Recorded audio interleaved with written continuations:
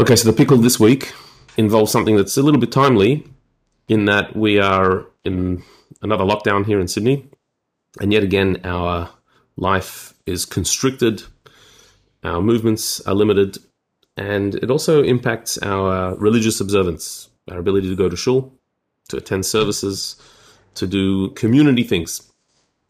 At various stages of these lockdowns, sometimes where we are allowed to communicate, to communally get together, to hold services. At the moment, we're not here in Sydney.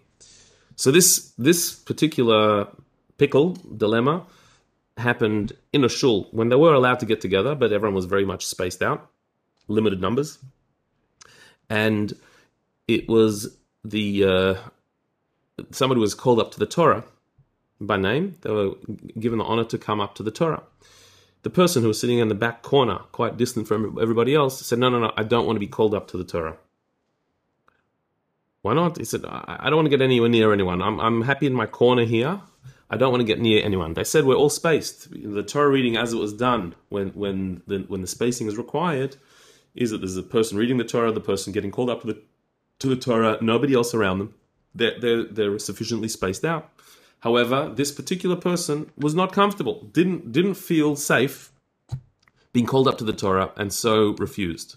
The issue here is, once your name has been called to the Torah, to refuse to go up is not a good thing. In fact, so not good that we're told in the Talmud that it could be dangerous to a person to not be called up to the Torah, to not go up to the Torah when they've been called. If they haven't been called yet, if the name hasn't been called, you can say, I'd rather not. But once you've been called, to refuse to go up is a dishonor to the Torah, and therefore could actually be a danger. It says in the Talmud there are three things that shorten a person's life, shorten your lifespan. What are those three things? So the first one is somebody who's called to read from the Torah, to be called up to the Torah, and who refuses. That's number one. Number two is somebody who is offered the cup of blessing for benching to lead the grace after meals, and they refuse after being given the cup that a leader holds at grace after meals, if they refuse it. And the third thing is somebody who takes up a position of leadership. So says the Talmud that shortens your lifespan, being in a position of leadership. We can understand that one. So these three things, being called to the Torah and refusing, being asked to lead the benching and refusing, or a position of leadership. So why so? So the Talmud understands that the refusal of going up to the Torah is a disgrace or a disrespect to the Torah, and that can reflect badly on you. It can have negative reverberation. So here we've got an interesting one. Somebody is concerned to be called to the Torah because they're worried about catching the virus. But by refusing, there's another danger they're exposing themselves to that could shorten their lives.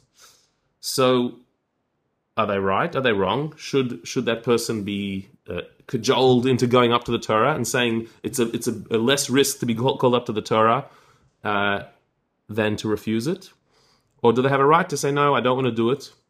And if they do choose not to go up to the Torah, are they subjecting themselves to this curse, as it were, by disrespecting the Torah? So this question was asked to Rabbi Yitzchak Zilberstein, one of the halachic authorities today in Israel. And in responding to it, he brought up a fascinating source. He quoted the Mishnah Brura, the great halachic work by the Chafetz Chaim of the last century, who quotes an earlier German authority from the Middle Ages, the Maharil, who says that there's one call up to the Torah that people generally do not take, and that is the curses. There are two times actually during the year where we read various curses that come onto those who do the wrong thing. This section of the Torah called the curses, people don't want to be called up to, quite understandably. They don't want to be called up to the section called the curses. And so therefore the custom is in shul that we don't call somebody up, but the reader, the person who's reading the Torah anyway, without being called up, just says the blessings and receives that aliyah, that call up, without actually their name being placed or connected to the call up. That's the custom. However, in some places that's not possible. For example, if the leader is a Kohen, he's a priest. This is not the Kohen aliyah. It's not the first call up. It's the sixth one, and so somebody else has to do it. And so, generally speaking, even if that's the case, we don't call somebody up by name to read the section. They just go up. However, what happens if somebody was called up to it, or was asked to do it? Can they refuse? Can they say, no, I'm not doing it. I'm not getting this aliyah. I don't want to get the aliyah that reads the curses, even if my name's not mentioned. I don't want the call up with curses. Can somebody refuse it? So interestingly, the Mishnah Brura, bringing this halacha, says that they should go up. They shouldn't refuse, and they should go up. Because refusing to get called up to the Torah, it shortens your life. And here, the fact that there are curses, you're being read to the curses, you're being read the curses for your call up, don't be concerned. You're doing a mitzvah. And when you're doing a mitzvah, you're protected. It's a mitzvah to be called to the Torah. And when you do a mitzvah, you're protected. So do not be concerned that you're being called up to the curses. It will do you no harm. There we see a very clear case of somebody being called up to something that they're scared of. They're worried about it, some negative effect, the curses. And the Mishnah Brura says that they should go up and not be concerned. Why? They're doing a mitzvah. And a mitzvah protects you from all harm. So would we not apply this here? That here's somebody who's concerned about catching coronavirus, and we're taking all precautions, but he's still concerned. And so we tell him, don't be concerned. You're doing a mitzvah, you will be protected. However, if you refuse the mitzvah, if you refuse going up to the Torah, so then you're disrespecting the Torah. That could invite negativity. Would we not apply the same thing as the case of somebody being called up to the curses, where we tell them, go up, have no concern, you'll be protected, you'll be fine? Well, that would seem a good comparison if it weren't for the fact that there is another source in the same book, Mishnah Brura, the same halachic source, that seems to say the opposite. There is a law in Shulchan Aruch, in the Code of Jewish Law, that says that when calling people to the Torah, you should not call a father and a son in a row, or two brothers in a row. Two people from the same family, closely related, father and son, or two brothers, should not be called in a row. If you want to call up somebody else in between, but not two in a row. Why? The Shulchan Aruch says because this invites what's called ayin hara. Ayin hara is the evil eye, meaning that people observing see, oh, look at this. This family's been called up, whoa, one after the other. And there's a certain sense of jealousy, of envy towards this family that's being honored too much. That envy could create negative energy, called the ayin hara, the evil eye, and cause harm to the people that are being looked at negatively, to the two brothers or the father and son who are called up in a row.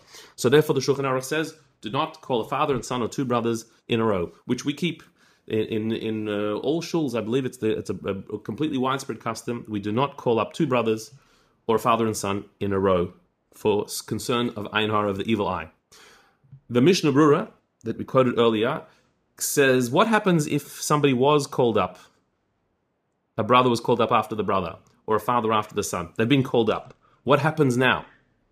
Now we've got an issue. On the one hand, you don't want to call up a brother and a son, a father and a son, or two brothers because of the evil eye. On the other hand, you've been called up already, and to not go up once you've been called up is disrespectful to the Torah and shortens your life. So what do we do here? So interestingly, the Mishnah Brura says that if he's already gone up, if he's gone up to the Torah already, so then fine, but preferably not. He should preferably not go up to the Torah. He should refuse the call up and say, no, my brother was just called up, or my father was just called up, I'm not going next.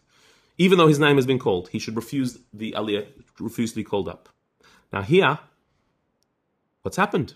Before we said, when you're called up to the curses, don't worry about it. Go, because it's a mitzvah, and a mitzvah will protect you, no harm will come. And yet here, when it's two brothers or a father and son, we say you've been called up, don't go up. Best thing is to not go up, because The ayin hara, the evil eye, is a concern. Don't go up there. Why? Why don't we say that doing a mitzvah will protect you and you'll be fine? There'll be no issue. So there's an interesting difference here. The difference between being called up to the curses or being called up to brothers is this. Being called up to the curses is not a danger according to the laws of nature. There's no physical danger to a person being called up to the curses of the Torah. The danger is more of a spiritual concern. The curses are negative, and for you to be called up to that call up, it doesn't feel right. It feels like a negative energy. But it's an energy, it's not an actual physical threat. And so therefore, the mitzvah of being called up to the Torah will protect you against that concern that you have that being called up to the curses is a problem. However, when it comes to being called up brother and brother or father and son in a row, the concern there is not just a spiritual concern, it's the evil eye. The evil eye sounds mystical, but actually it is a very real danger. The idea that there can be jealousy, eyes of jealousy looking at a person, envious people looking at a person, those are actual dangers. The danger there is not just a spiritual, spooky thing. The evil eye is seen as being quite literal and a physical danger. This is the way our sages understood the evil eye. It's not a superstitious thing. There is a reality to the way people look and view you. When people look with jealousy and negativity, so then that has an actual impact. That's not just an imaginary thing. It's real. And the positive as well. When people look positively towards another person, the reverberation is real and has a real impact. So the danger is real, the evil eye. It's not just a bad feeling or a spiritual superstition. For that reason, we take it even more seriously. And so when a brother is called out after another brother, even though his name has been called already, we don't say that doing a mitzvah will protect you from the evil eye, because the protection of a mitzvah is not from a physical danger that is in front of you, that there's an actual danger. You can't just say, I'm doing mitzvahs, so therefore I don't need to look when I cross the road, or I'm doing mitzvahs, so therefore I don't need to wear a seatbelt, or I don't need to be careful in what I do. A mitzvah will protect you from spiritual dangers. But when there's an actual physical danger in front of you, you cannot rely on a mitzvah to protect you. You have to take natural precautions within the laws of nature in order to protect yourself. And so therefore, when it comes to being called up to the curses, you have a spiritual concern that doesn't feel right, bad energy, the mitzvah will protect you from bad energy. But when it comes to an evil eye, which is a present danger, the mitzvah you cannot rely on, and therefore you should not be called up to the Torah. And therefore, if we go back to our case, we would clearly say that if somebody has a concern about catching a disease by approaching people, he wants to stay in the corner of the shul, and he doesn't want to approach people to be called up to the Torah. Maybe he doesn't want to touch the Torah or just be in close proximity to other people. Even though we would say maybe that's being overly cautious. However, because what he's being cautious about is a physical danger, a disease, so then we don't say do a mitzvah and you'll be protected. Mitzvahs don't protect you from a danger that's right in front of you. And so therefore he has a right to refuse that call up. And by doing so, we don't say he's disgracing the Torah. He's keeping the Torah, because the Torah commands you to look after your health and to be careful of a danger, to not put yourself into a dangerous situation. And so if someone wants to take extra precautions, within reason, we would respect such a thing. And if he doesn't want to go up to the Torah, he wants to stay in the corner of the shul, he'd be allowed to do that. This, I think, illustrates the general point of our view of our protecting our health, that we take the correct precautions, and if somebody feels more sensitive than others, they maybe have to take more precautions, and that is acceptable. We don't have a superstitious belief that doing mitzvahs will just protect you from everything, so therefore you can ignore all the dangers and just go ahead. Of course, we don't want to be overcautious. We don't want to be over scared and fearful and become paranoid about every possible danger in the world. But when there is a real threat and danger in front of you, so then you cannot rely on mitzvahs to just protect you. Of course, we pray, and of course we have faith, and all of those things do help us and do protect us. but we don't put ourselves into danger where the risk is right in front of you. Thanks a lot.